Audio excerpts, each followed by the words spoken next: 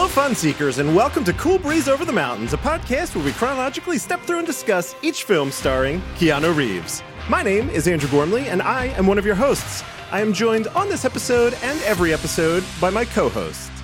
She's putting spells on every damn body in town, Whitney Nelson. That's me.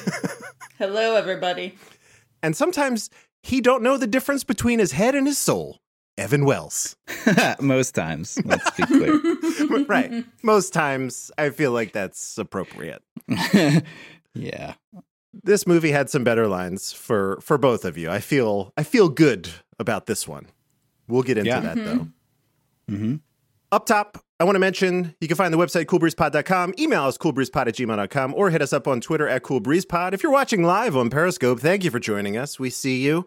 Please feel free to drop some comments and some hearts and all that other good stuff that you could do there. If you like what we do and you want to support it directly, join us on Patreon, patreon.com/coolbreezepod. Do all these extras, stickers, all this good stuff. If you don't want to throw any bucks our way, a review on iTunes is a super helpful way.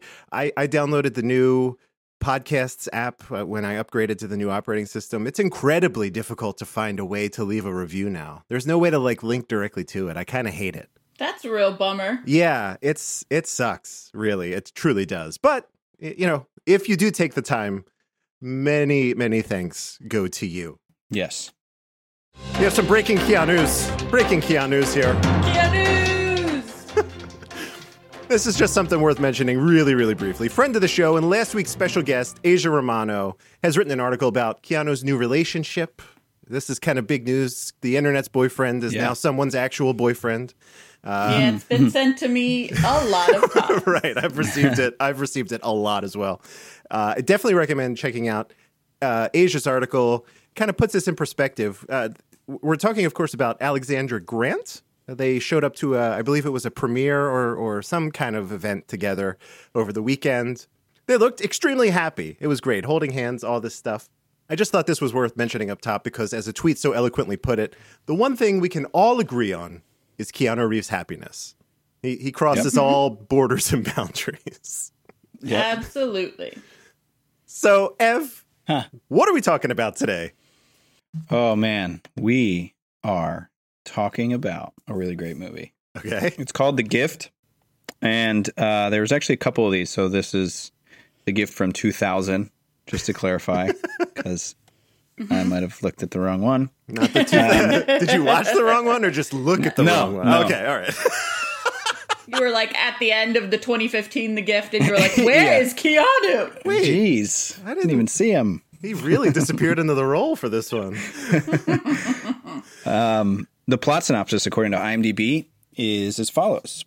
A woman with extrasensory perception is asked to help find a young woman who has disappeared. This was directed by Sam Raimi? Raimi? Yeah. Raimi. Who you no doubt know from his work on The Evil Dead and the original Spider-Man trilogies. Yeah. Another interesting note is that one of the co-writers of this film is Billy Bob Thornton. The Billy Bob, yeah. Yeah, that's true. Yep, the one and only. Pretty great creep. Co-starring alongside Keanu in this film is, actually quite an impressive list of names. The cast in this is redonk. It's nuts. Cate Blanchett, Giovanni Ribisi, Katie Holmes, Greg Kinnear, Hilary Swank, Greg Cole, and J.K. Simmons. So it's actually really fun to watch for that reason because you just keep seeing incredible actors and actresses, and that that's just fun. Even late in the movie, second act, that's when. Getting into the second act, that's when J.K. shows up. You're like, holy shit! It's just more people keep showing up. It's pretty cool. Yeah. It's one of those movies that if you watch it with your parents, one of them is going to say, "That's that guy from," and they start snapping their fingers. Yeah, he was in, and so that's what's fun about it. Got it. But Whitney, Yes. what did the critics and audiences think of this here film?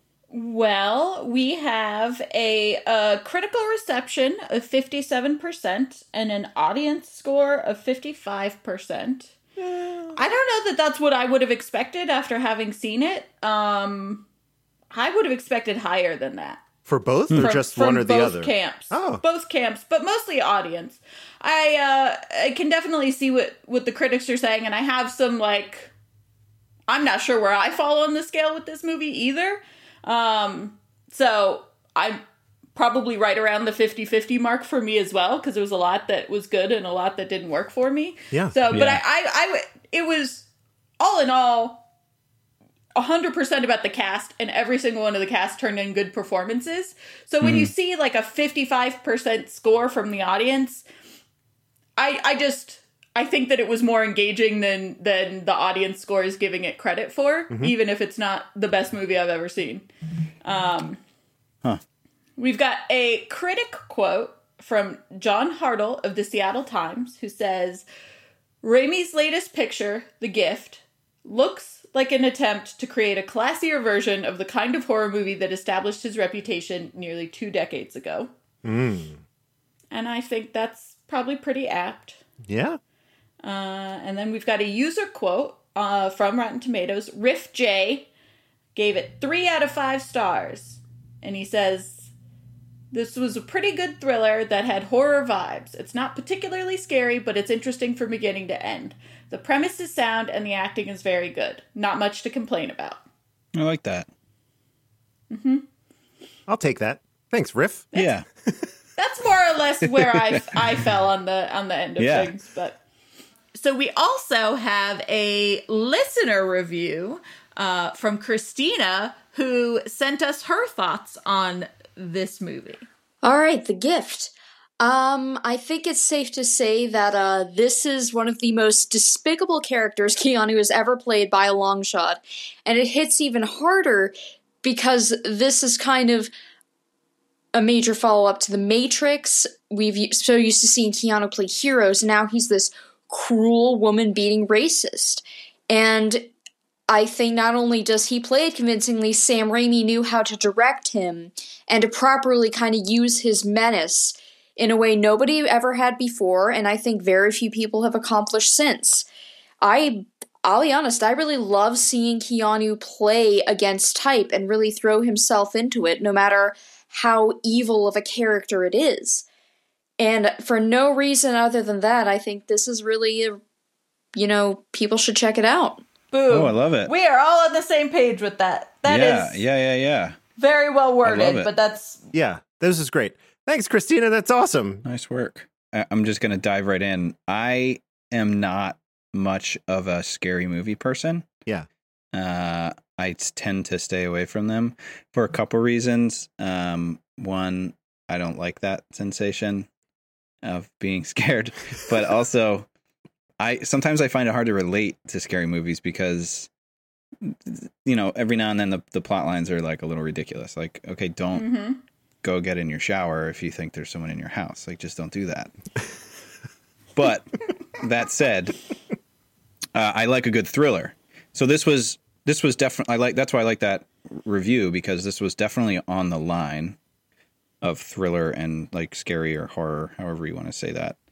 I don't know about horror, right? I think horror is a little bit more of like gushing blood and like ear-piercing screams and stuff, which there was some of that, but yeah, I don't know if we have to debate like jump that. Scares.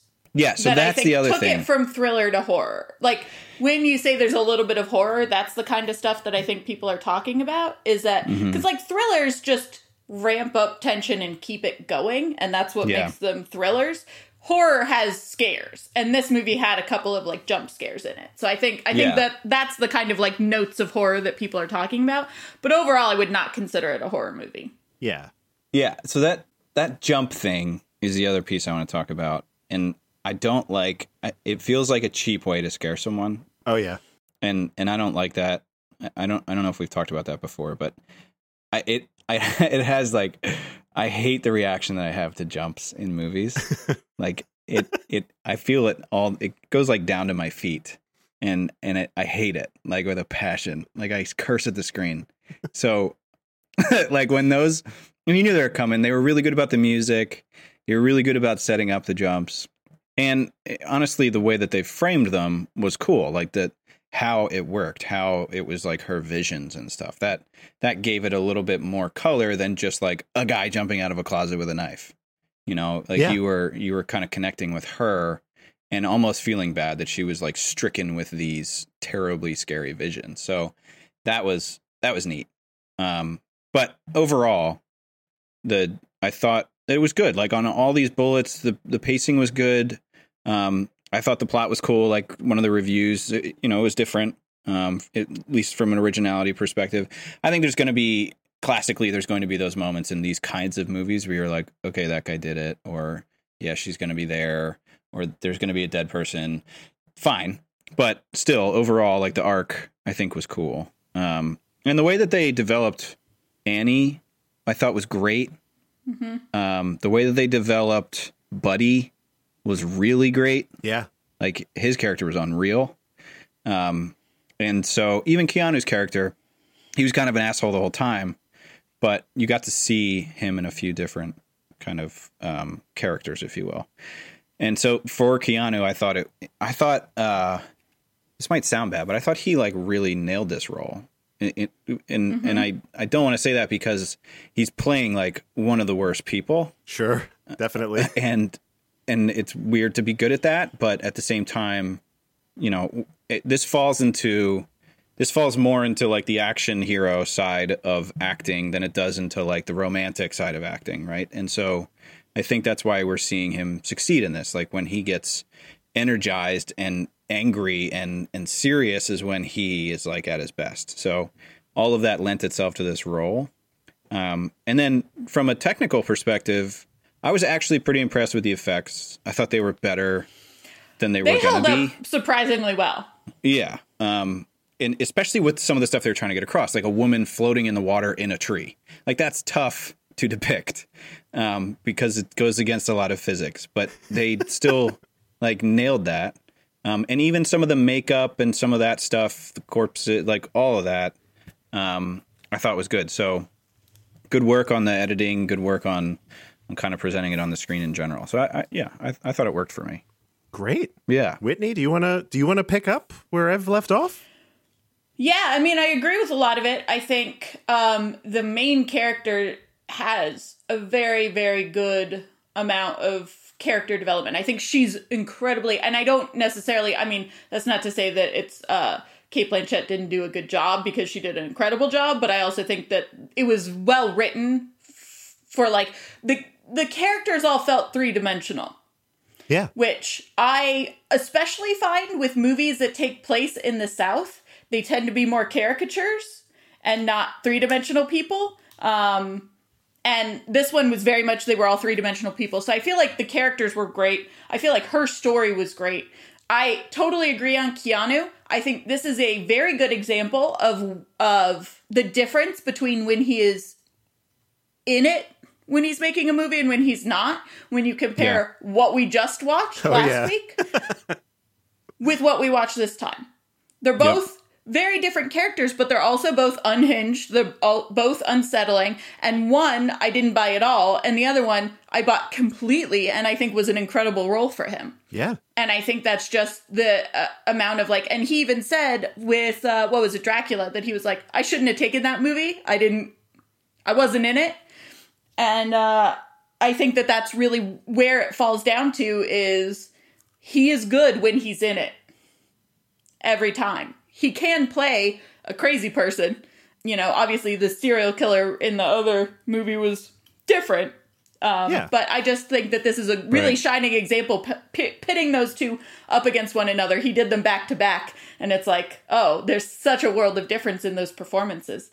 I think pacing and plot are the downfalls of this movie. Yep. I think that as soon as they pull the body out of the pond, it goes downhill. The first 50 minutes of this movie are great. They are very well paced. They are tense. They are giving you a bunch of clues as to the potential people in this town that it might be, but they're not leaning too far in any one direction.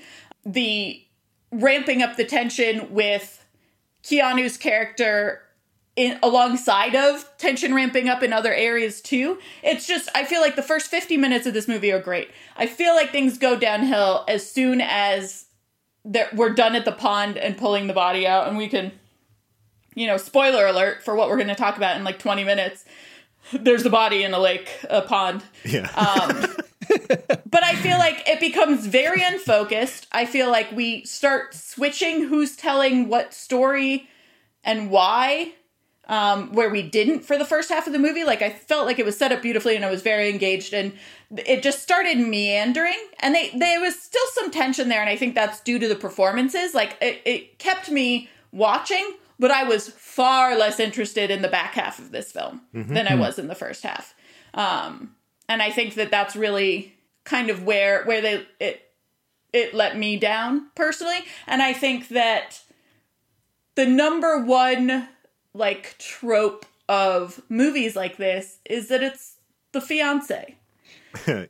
And I feel like they didn't do a good enough job of making it not Greg Kinnear. Because the whole time I was like, it's Greg Kinnear. Guys, it's Greg Kinnear. Guys, it's Greg Kinnear. I Greg actually Kinnear didn't do that. I didn't. Oh, really? I did the whole time. No, I didn't. And there was once or twice where they tried to make you think it was Giovanni Ribisi. Yeah. Yep. And I thought that was interesting when they're pulling in different people. Obviously, the lawyer, that was a good one. Like, I like the red herrings that they have, but I don't think that they leaned on any of them hard enough, because the whole time I was like, well, obviously it's Greg Kinnear. Obviously. Come on, everyone. And then it was Greg Kinnear, so. I was too worried about the next jump that I was like ignoring that it was him. There were a couple of jump scares. So I did like this horror movie challenge in October where I watched, what was it, like 36 movies in 30 days. Jesus. And I watched a lot of horror movies, and I'm really not usually a horror movie person, but it was really fun. It was an interesting exercise. It actually reminded me a lot of doing this podcast, because it was a lot of stuff that I would never have ever seen otherwise. I would never have sought it out, except for I had to like, you know, one of the challenges was there has to be an actor in the movie that died this year. Whoa. So in the last calendar year, from last Halloween to this Halloween, they have to have died. And so you've got to find any movie with someone who's died in the last year that was a horror movie and that kind of stuff. But I didn't jump in most of them. Like, I jumped 2 or 3 times in this movie. The jump scares were very, very jumpy. Yeah. That's a Sam Raimi thing. Yeah.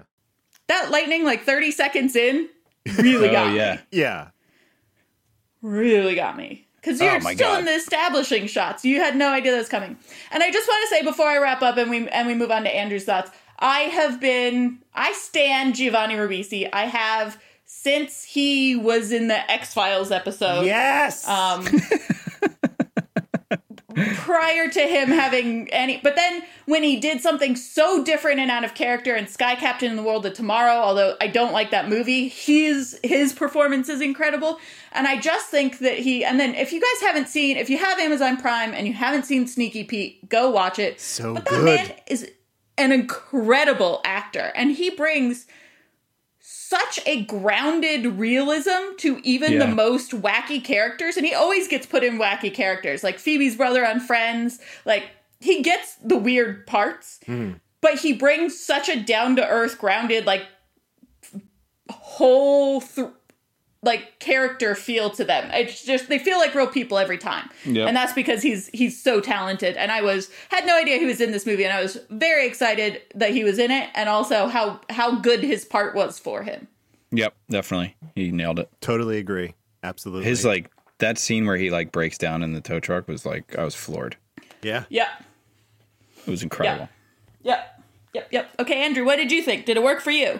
All right. I have some notes. A lot of this stuff I agree with the two of you. I will say, for me, this movie falls into a very bizarre Venn diagram. These two overlapping circles are, it's a good movie, and then also it's a boring movie. Because I did not feel that, I did not necessarily feel a lot of that tension that you both had described.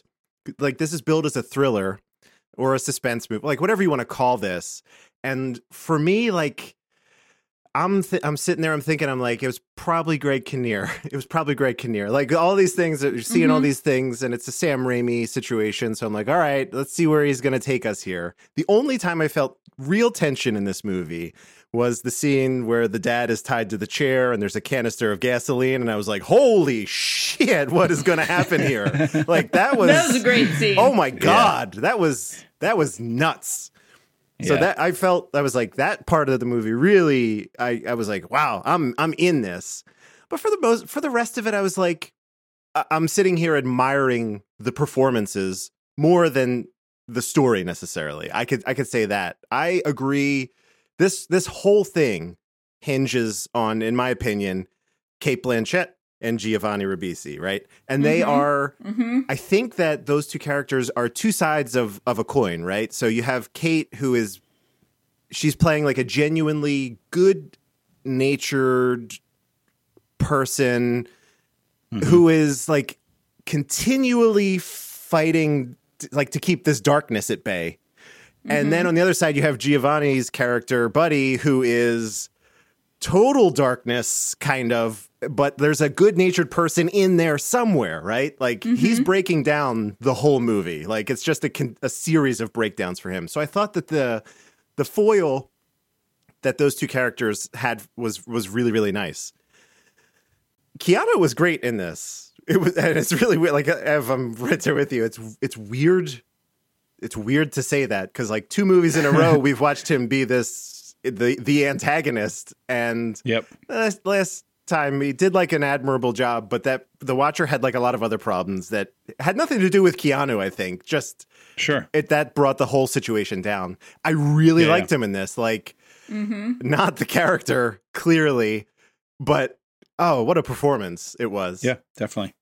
He brought a lot of energy to it. Yeah, like more than sometimes we're used to. He tends to play it cool and like reserved, and this was nice to see him get in people's face, you know. And what you said about the characters, like the other characters, because this is truly like an ensemble thing, and in the South, right? They feel more 3-dimensional. My worry going in was that it almost felt like a little tropey at first, because you have like like when you think of these types of Southern Gothic films, like you maybe have like a battered wife and like a skeptical sheriff, and like there's this working class guy. He could be a lawyer, a chef, a mechanic, whatever. You're like, oh, okay.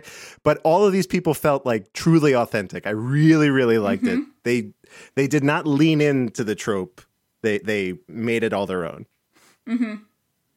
I don't know about the two of you. I got some serious Cape Fear vibes from this movie, which is like a big compliment that I can give it. Like, especially the parts where Keanu was kind of like stalking the Cate Blanchett character at parts. I was like, ooh, this is kind of cool. This is kind of cool.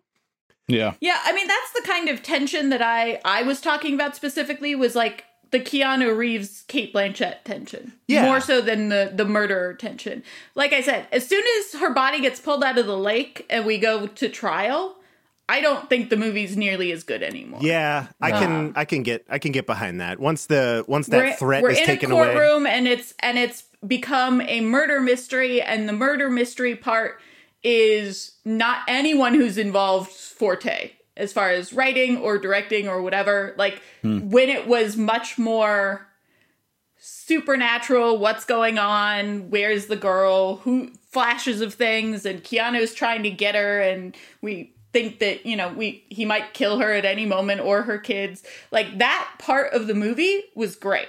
If they had kept it to that instead of turning it into like a trial with a lawyer and a murder mystery and the fiance did it kind of a thing, I think it would have been a much better movie, because all the performances were so great. But that just kind of fell really flat. But I think that the Keanu stalking Cate Blanchett was very good. Yeah, that's the cinema sin we've seen twice now with Keanu. When they go into a courtroom, it's all over. You've derailed the film.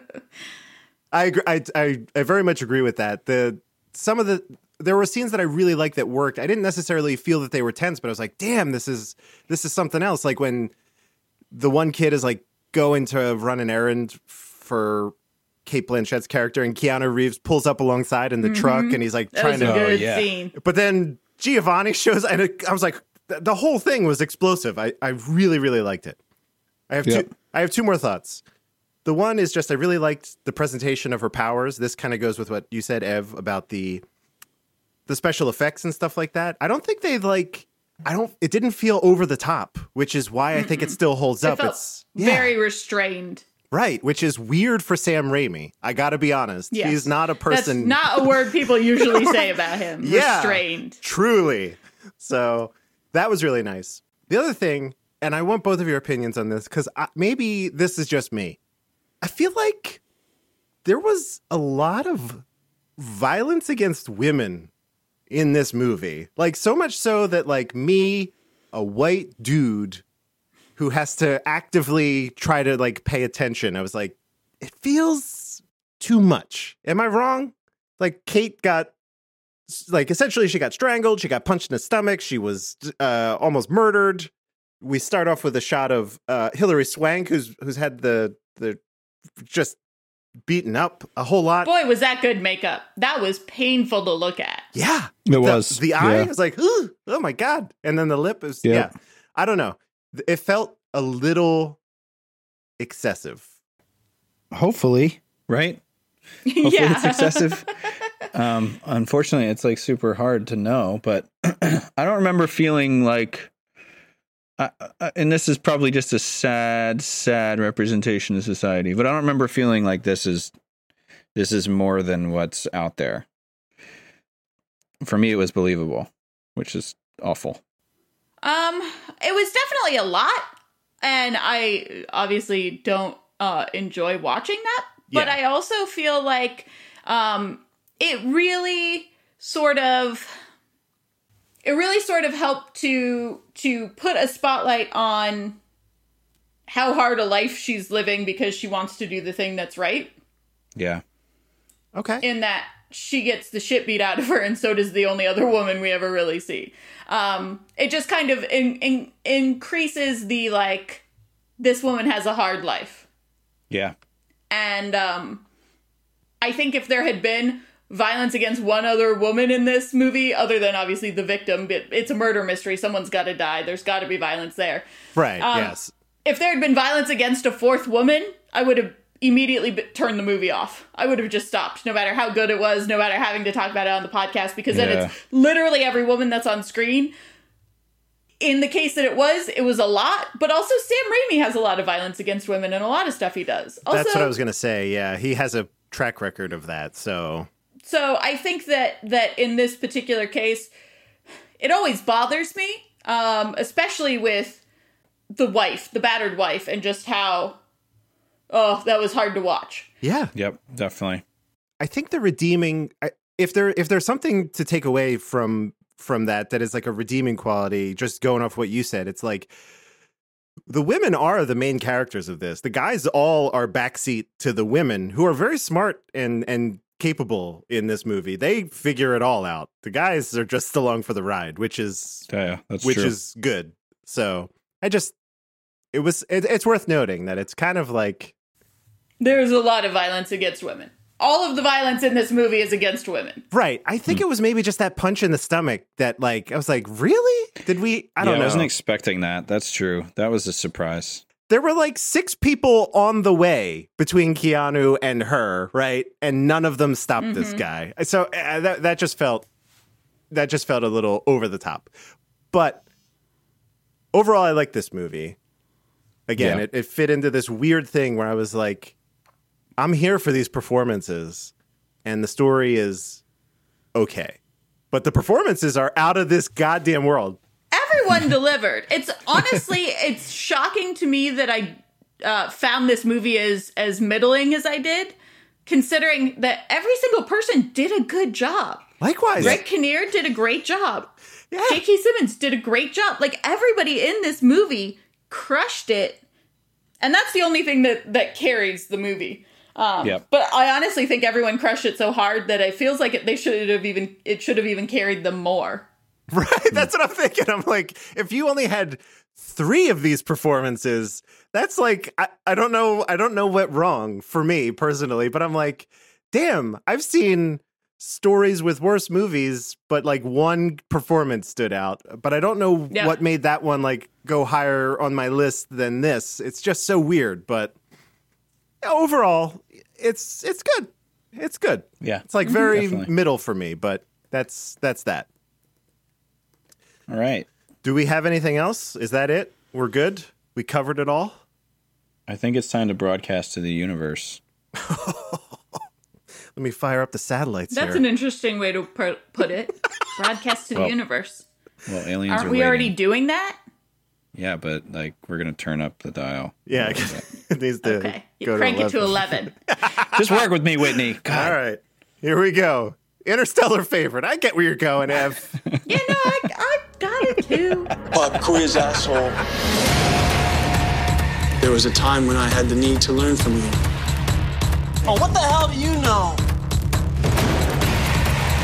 Lose! I don't lose! I win!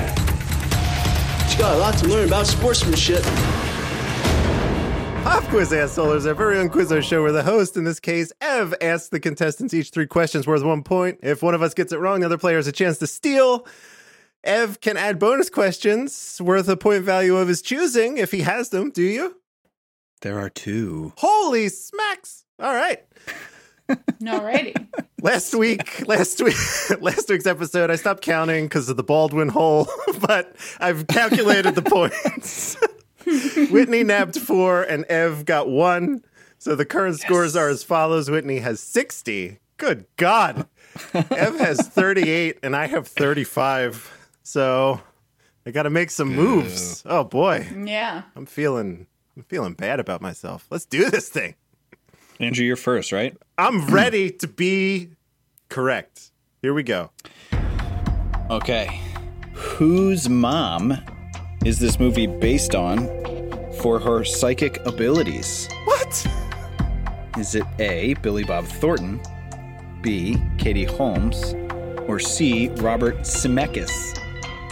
The director, Robert Zemeckis? Correct. Who's directed this? Wait, what? No. Yeah. What? No, hold on. Sam Raimi directed this. No, you're right. Sorry, I was looking at something else. My apologies. Yeah, I just threw myself off. Thank you. You scared me. Continue. So my guess, I'm gonna go with Billy Bob. Woohoo! Easy one. Wait, where did I see Zemeckis? What are you talking? What? It's for your other podcast. That never happens to me here, except for the one time where I wrote down someone's name wrong and called them the wrong name the whole entire time. Oh God! Because it good just, stuff. while I was taking my notes live in my head, I mixed up names, and then I felt like a real douche afterwards. Guess what? The audience will never know because I edited out. It's all gone. It's all lost to time. I now. know. It's amazing. It's incredible. Oh my gosh. How that happened, I don't know. It's fine. It was so fun. I don't know where I got Zemeckis. You're really looking from. out for me there. This is gonna make me upset. Okay, All right. Whitney. Yes. What kind of cards is Annie Wilson using to perform the readings? Oh. Are they A, tarot cards, B, Zener cards, or C, geomancy cards? They're Zener cards. You did it! Whitney knows stuff.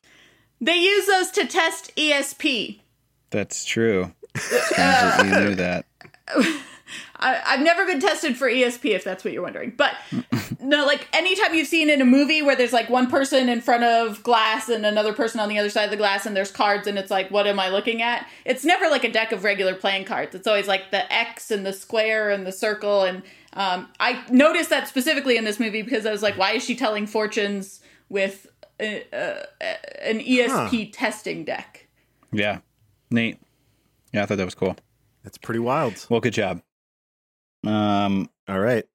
Andrew, kind of going off of the last question, it could be any deck of cards, aside from like playing cards, but they have to represent 4 elements have to be present in order to give a reading. What are those 4 elements? Son of a This is bitch. not multiple choice. Okay.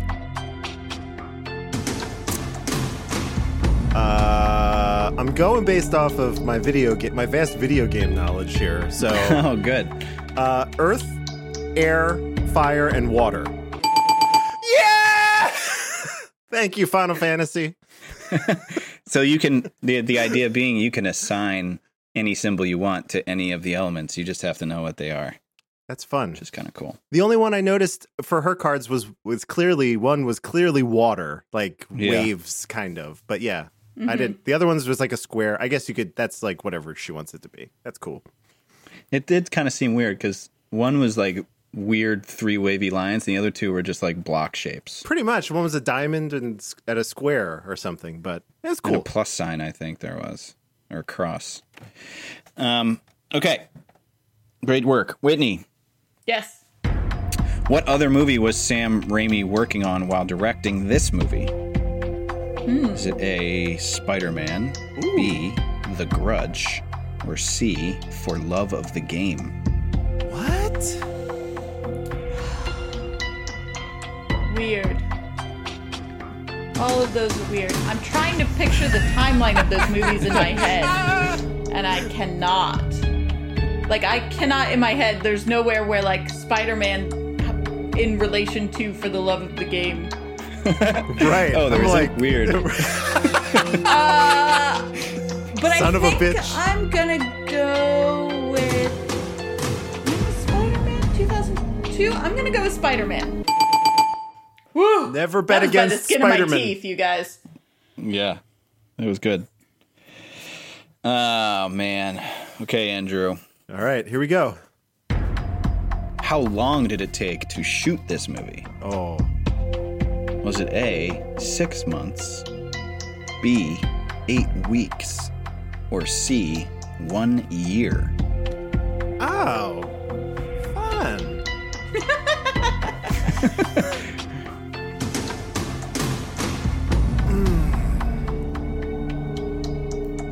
I'm gonna. Here's what I'm gonna say. I'm gonna give a little bit of a justification. I'm gonna say it. Sam Raimi, up until he got these big, huge trilogies, right? He's a pretty scrappy guy. Yeah, I'm gonna he's go. kind of a run and gunner. Yeah, I'm gonna go 8 weeks. Whitney, we are doing it. We are You actually. guys are crushing it. This is We are a destroying. very good round of trivia. Holy shit, Ev, nicely done. Yeah, or I suck at it. No, these are great. These are great questions. All right, Whitney, don't break the streak. Oh, great. No additional pressure. So while researching this role, Cate Blanchett went to an actual fortune teller. What did this fortune teller say to Cate Blanchett while she was researching? So what was her fortune? Was it A, to give up acting, B, to marry Keanu, or C, to get a bodyguard? Well, luckily she didn't follow the advice of don't keep acting. Yeah. What the hell?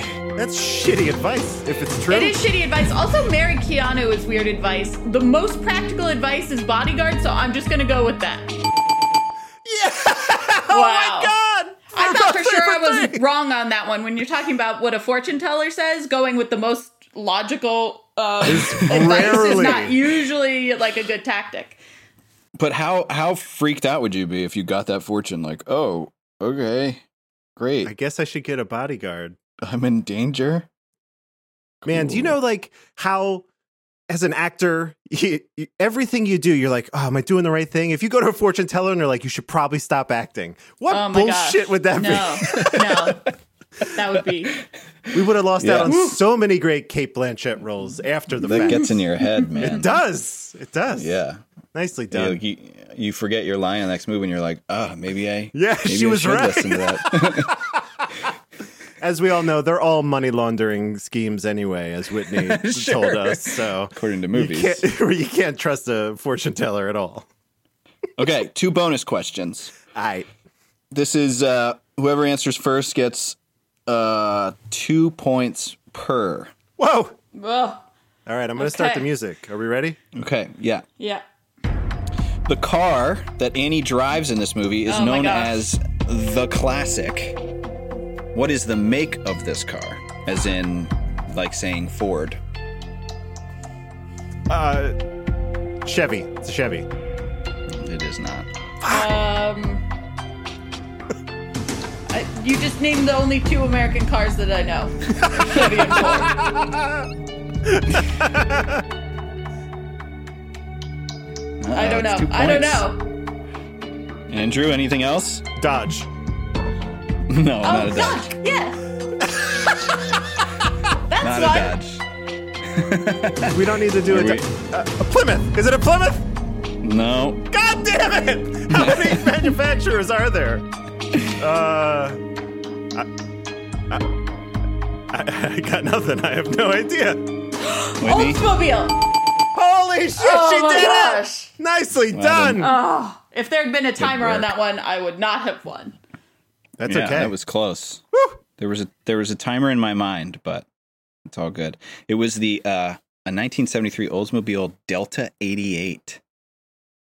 Ugh, classic. Yeah, All right. bad the doors don't stay closed though. Yeah, Door such an problems. easy fix. Second question. Speaking of the same vehicle, Oh, which movie franchise did it appear in its entirety? Every movie in the franchise has this car in it. get out. Who's got guesses? Wait, what? Yeah. Every movie in this franchise has this car in it. I'm gonna say The Godfather. That's a great guess, but no. That is a great guess. God damn it.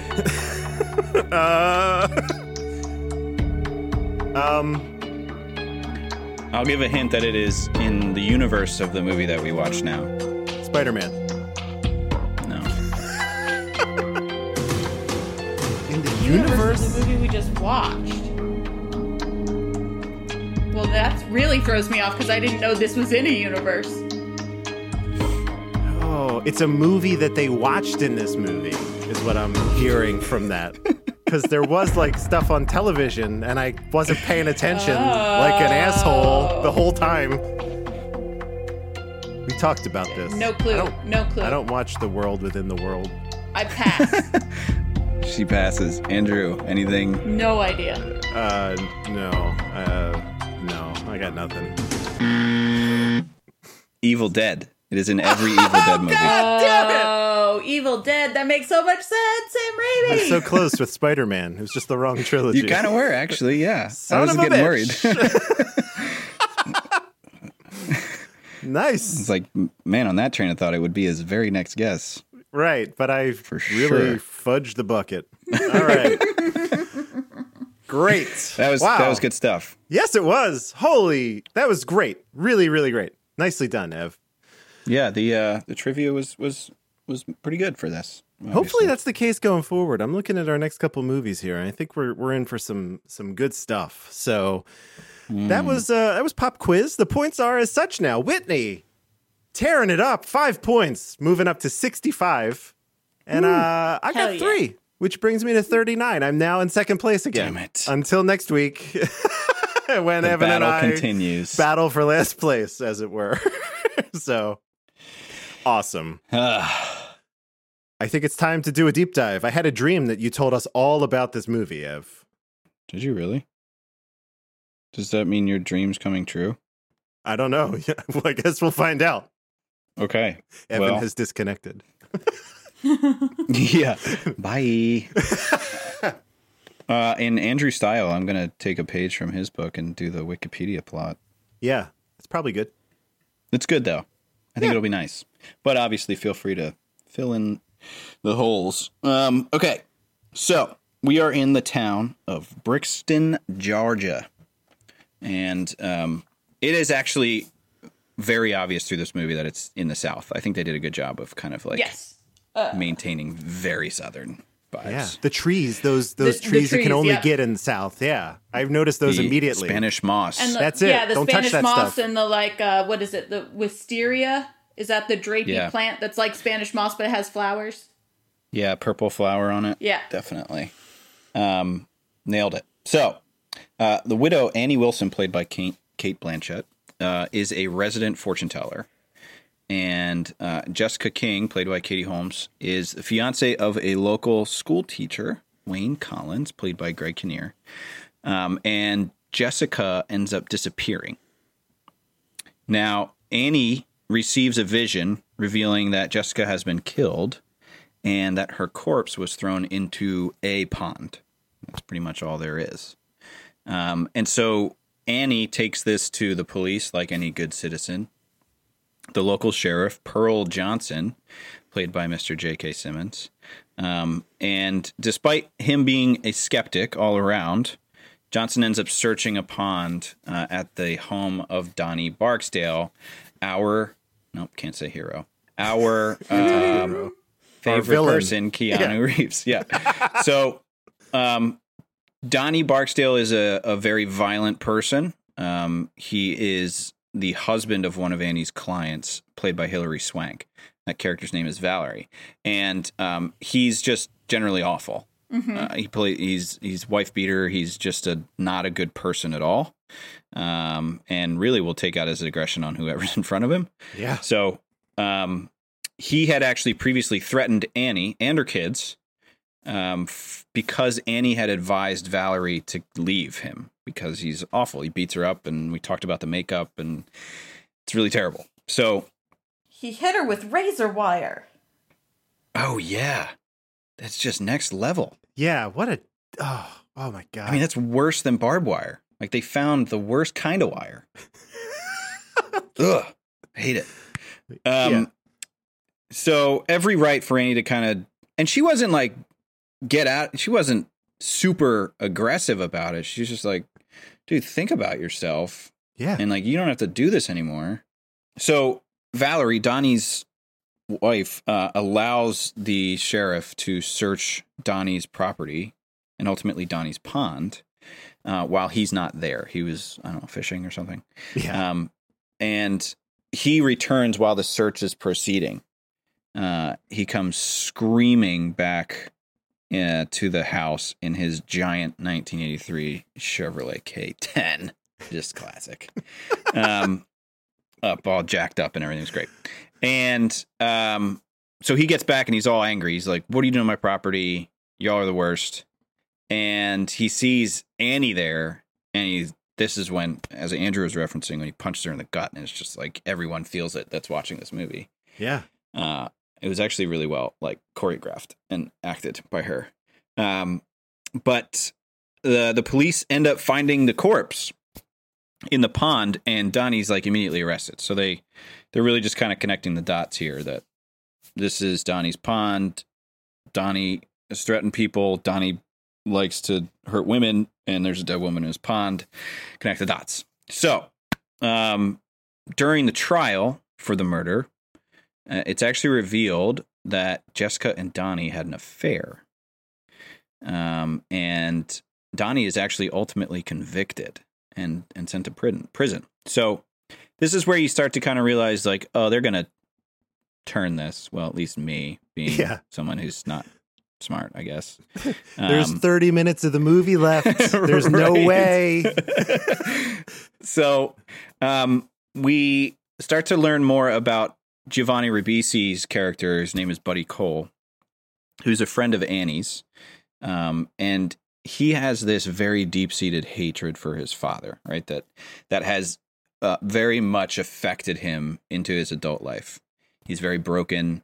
He's very mentally unstable. And he's trying to kind of open up about this to Annie. And Annie, in the beginning, is actually trying to get him to talk about it as well. But at this moment, Annie's a little bit preoccupied at this point in the movie because she had been getting threatened, and she had been having more visions about Donnie actually maybe not being the killer. So she's like kind of losing her shit a little bit. And so she's like, buddy, listen, I mean, you're my friend and I love you, but like, I can't do this right now. I need some me time. Like I'm losing my mind. And that just happens to be really bad timing for Buddy. So that evening we end up getting, Annie ends up getting a call from Buddy's mom to come over to Buddy's house like immediately, because Buddy has like actually lost it, and he has Buddy has his father bound to a chair. He's like duct taped to a chair, and he's just beating the shit out of this guy with like a belt or something similar.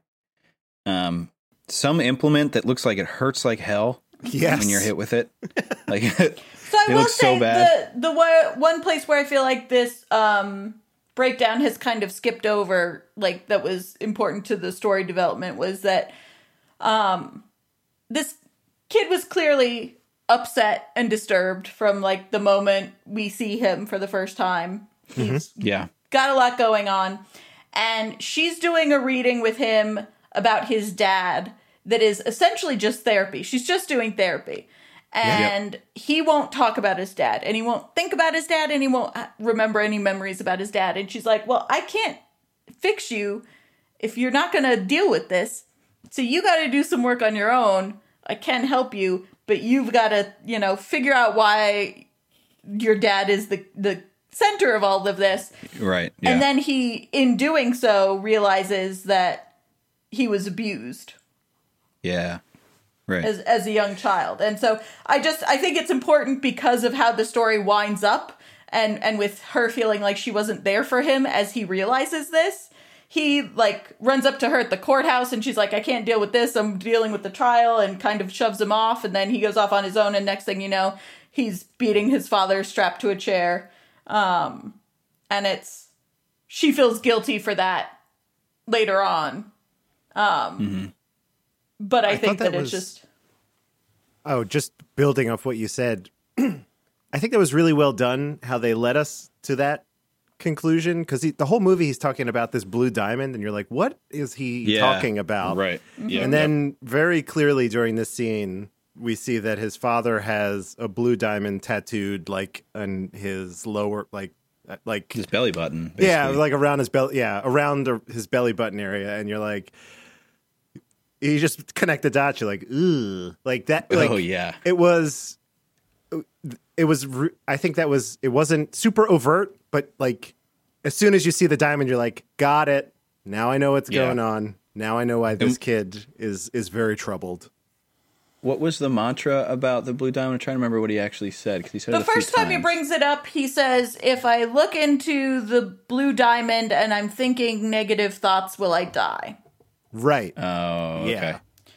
And then, man, that's heavy. And then at the courthouse, he says something about looking into the blue diamond is going to cause negative thoughts. And up until that point, Cate Blanchett had been saying, like, you're not going to die. But here she turned it to, you're not going to have bad thoughts when you look into the blue diamond. And then all of a sudden it's like, oh no, you're definitely going to have bad thoughts when you look into the blue diamond. Yeah, right. That's like the one time that she was saying something that wasn't part of her gift to, like, blow him off so she could worry about her own self. Yep. Ugh. Ugh. So,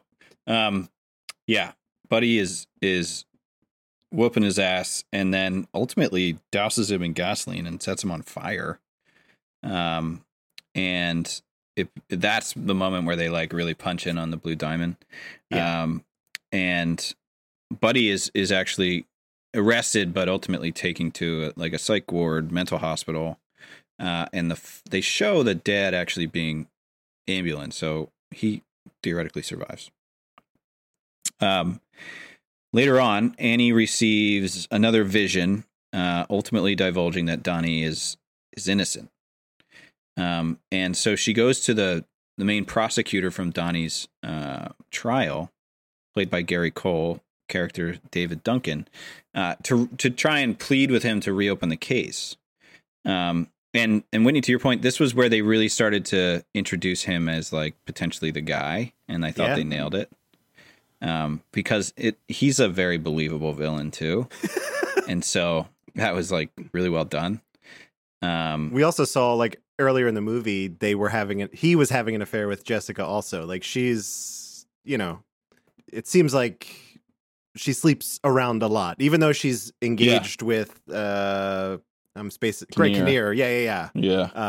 She's going behind his back quite a bit. Yeah. And so actually Annie brings that up after he's like, no, I'm not reopening this. It was, like, a super easy case.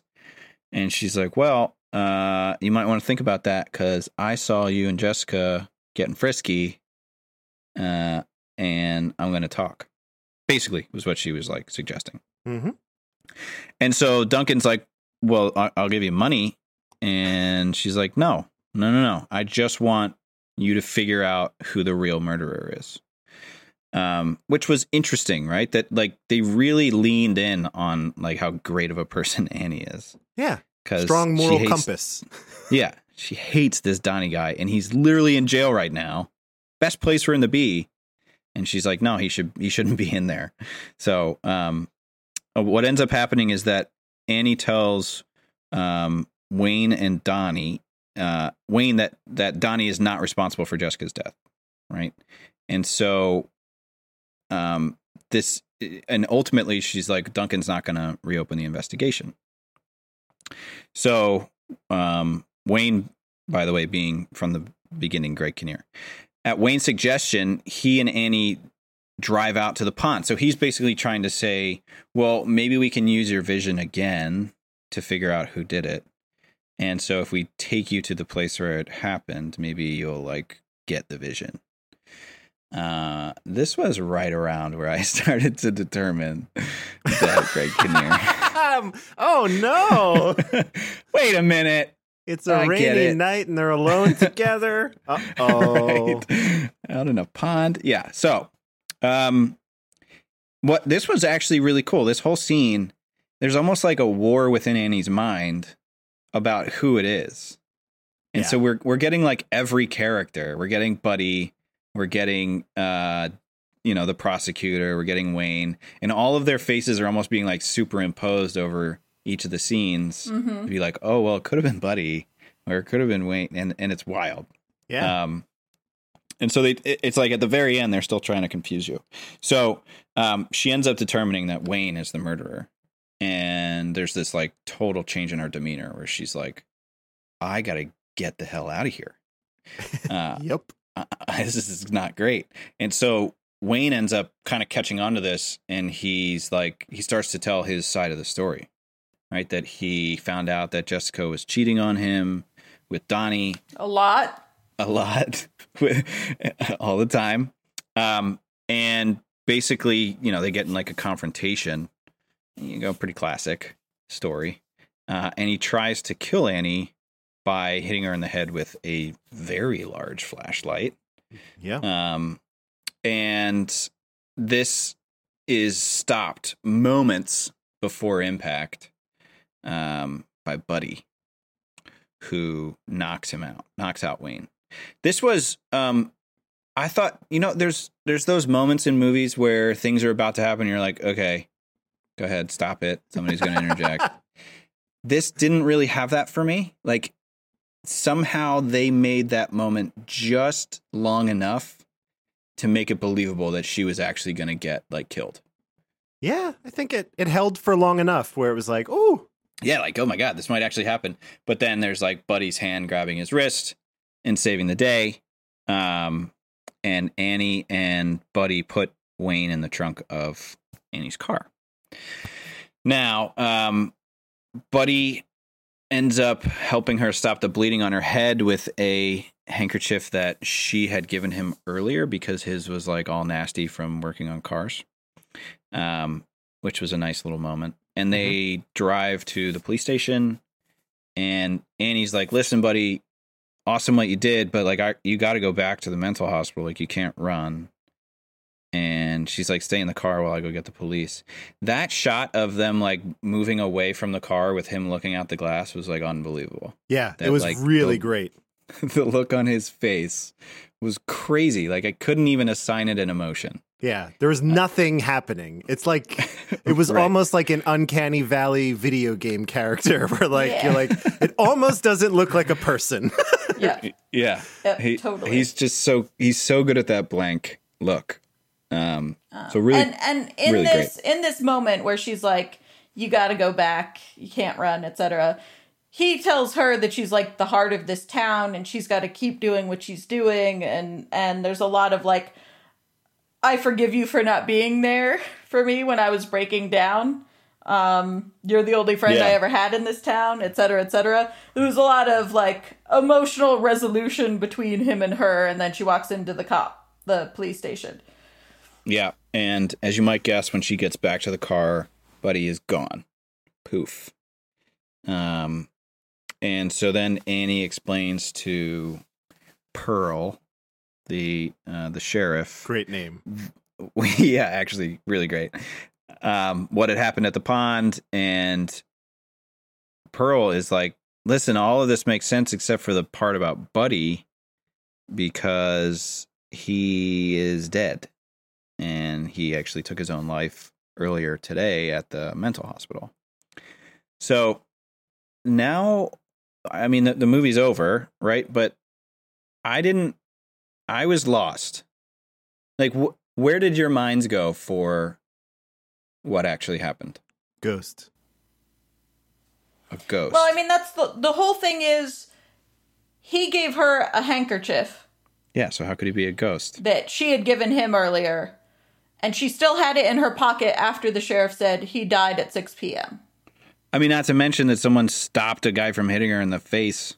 Well, but she has so many visions in the whole movie. It's like, what is real and what is not? She's not sure until it happens.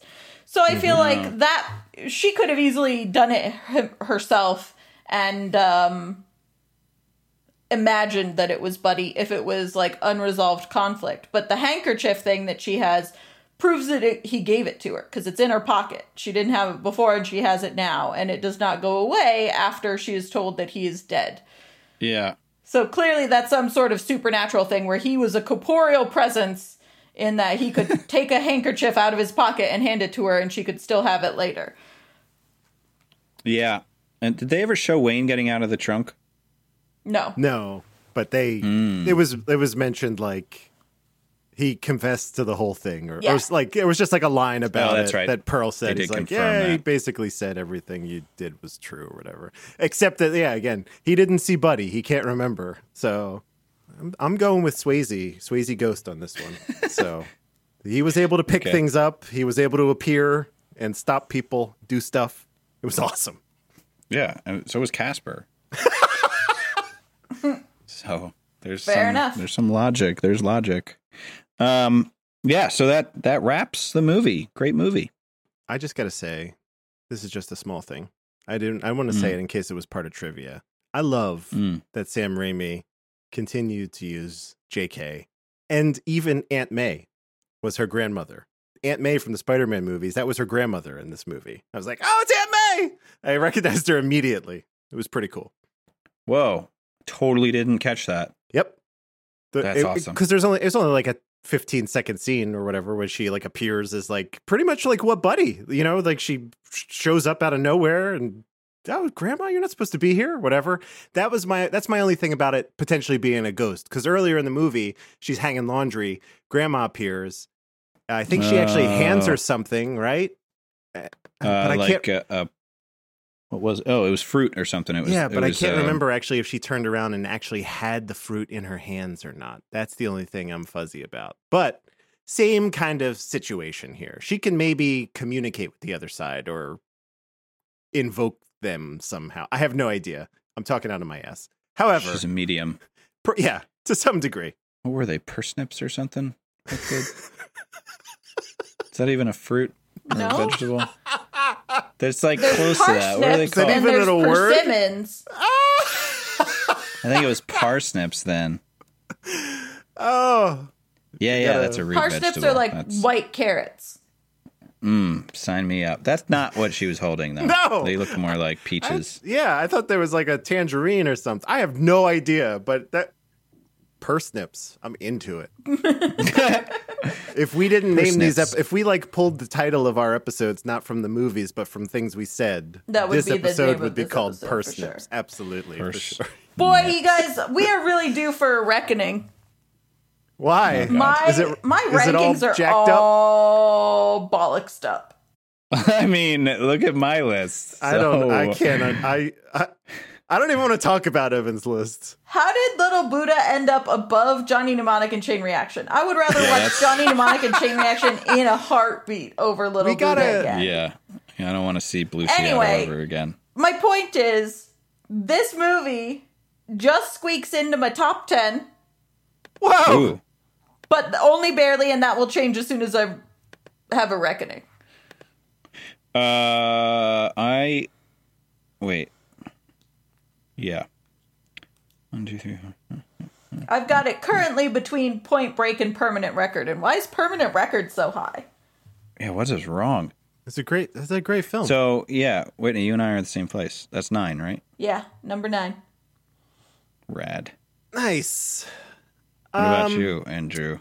I'm putting it a little bit lower than the two of you. You could see right here where I'm going to drop it. Just under Chain Reaction. What? This would definitely be under Chain Reaction and under Johnny Mnemonic if we, like I said, it's only at number 10 because I would rather watch this than Permanent Record or Dracula or Little Buddha. But then I get down and it's like Johnny Mnemonic and Chain Reaction, I would totally watch those again. So I need to move those up. But like, it's above 3 that I would rather watch this than Permanent Record, Dracula, or Little Buddha. So that's why it is where it is. But it'd probably be closer to 15 if it were me. Tune In Tomorrow's in 9 for you, Andrew? I fucking love that movie. I can't help it. I don't even know why. I've told you 100 times. I can't explain it. There's just some kind of charm about it. It was not a great movie, but there was something about it. Talk about a movie that had like maybe one good performance and just a story that was like, okay. And I don't know why. God. This movie had like 9 great performances, and I can't put it above Tune In Tomorrow. I can't do it. Like, I physically can't put it there. I feel great. I honestly feel great about my current top 10 as it is. It's pretty good, except for Tune In Tomorrow. There's a reckoning that will happen in the middle of my list. I feel like the top 10 and the bottom 5 are exactly where they will stay forever. But yeah, that middle my part, top 10, my top 5, I'm very solid on. Yeah. My, 5 through 10 is not so good right now and needs to be fixed. My bottom ones are always going to stay my bottom ones, I think. Yeah. you know what? We all said that after we watched One Step Away, and probably for like a lot of movies after One Step Away. However, One Step Away is no longer a few of our for any of us. Yeah. So, just keep that in mind. It's all that bottom 5. That's actually a special place. Truly, it is a special place. I think it's actually a more special place than the top 5. Sure, the top 5 are going to be probably what you think they are. There's going to be some variation there in terms of where things go, but I think that Even top 5 is going to be 10, pretty. When you talk about Keanu Reeves and your top 10 movies, like The Matrix, Speed, Yep. all the John Wicks once we get there, Bill and Ted, those are obviously going to be in your top 10. That's not surprising to anybody. No. The Replacements, The Watcher. God, I can't believe The Watcher is in your top 10. You can't give me shit about Tune In Tomorrow when you have The Watcher higher than that. I just realized that. Oh my God. Wild. Reckoning. Buck Wild. You just toss it any. Oh, this is Ev's game now. I know he's going to put, it's like my new number 1 movie is, get this, guys, Something's Gotta Give. Reckoning, and just I always change have it. The Reckoning. 12 episodes from now. I understand. Next week, I've never heard of this movie. Oh, I'm really excited. Hold on 1 second. We ranked our movies. Do we recommend The Gift as something to watch? Just as a general yes, no? Yeah, I think so. Like I said, I was right around the 50-50 mark, but I think I lean towards yes, just because the performances are good. I think that it's a superlative Keanu performance. I think Cate Blanchett does really well. Giovanni Ribisi, as somebody who loves him, this is an incredible performance for him. So I think that tips me over into yes, rather than just kind of being ambivalent. Agreed. Yeah, I'm actually right there with you, Whitney, that the performances in this, and to see what all of these people have gone on to do in their careers also. Like, everyone in this movie went on to do a lot more movies. It's not like this one thing that they're known for. They've gone on to have greater success after this, which is really great to see. So I'm there too. That's a recommend from me. All 3 of us. Yeah. Love it when that happens. Love it when that happens. And the rankings are done and all that good stuff. All right. Oh man, Whitney. Next week. Yeah. Sweet November. We're doing it. Yeah. Yeah, I don't know this movie. I only know of it. I've never seen this movie. As far as I could tell, just from box art, romantic comedy. I'm guessing Keanu and Charlize together. Whitney, do you know this one? I've been thinking about that since we started recording this podcast because I am very, very, very familiar with this movie, but I can't recall if I've ever actually watched it. I don't know if it's just like so much cultural awareness of this movie that I can picture a few images from it even, but those I think are all in the trailer. So yeah. I think that maybe I have not. But it's also totally possible that I have. We have a couple people that are, a couple of our Twitter followers are super excited about this. Someone was actually just watching it tonight. It's actually pretty interesting. I think Keanu's character's name, I believe, is Nelson. And we're doing it in November, and Whitney's leading the episode, so it's crazy! Serendipity. I just like little things like that. It's great. But until then, Whitney, where can we find you on the internet? I am at Whitney_Nelson on pretty much everything. NELSEN. That's Twitter, definitely. Instagram without the underscore. But anyway, go to my Twitter. That's where all my podcasts are. Historical Hotties. We're about to record one that I think is going to come out right around the same time as this episode, which is going to be agriculture. We're going to talk about the hottest farmers. So check that out. Yeah. Cool. Yeah.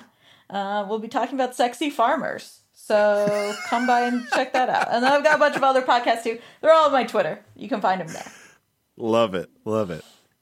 Evan Acree Wells. Oh yeah, nailed it. Where are you on the internet? I am on Instagram at Evan Acree. That's spelled Acree. And I'm on Twitter, but it's bad. And I'm on Untappd, in case you are interested in beers.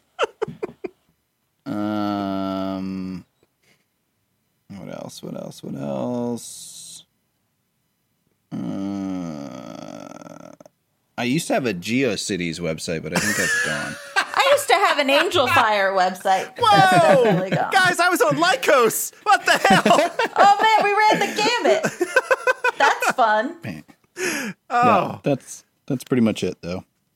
Whitney, I just want to say something. And in real life, yes, I was doing a job last week where I filmed this job annually, and someone came up to me at this job, and Evan just happened to be with me last year. Not this time, but last year. And he actually brought up, he's like, oh, man, I follow Evan on Untappd. He drinks a lot of beer. And I'm like, I cannot believe that of all the things this person has to say to me, who hasn't seen me in a year, that he brings up Ev's Untappd to me. He doesn't follow me on anything, this guy. Of course not. Of course not. That's great. I love it. So I guess that there's an audience for that. I guess. Yeah. You matter. Good. So that's there good. It is. If you wanted to follow me on the internet, you could do that at Dark Driving at most places. Check me out on Twitter and Instagram. That's where I'm the most active there. And then on YouTube, I'm getting back into the teaching of the filmmaking stuff. So that's very exciting. It's about time. It's good to get back into it. So with all that, thank you all for joining us.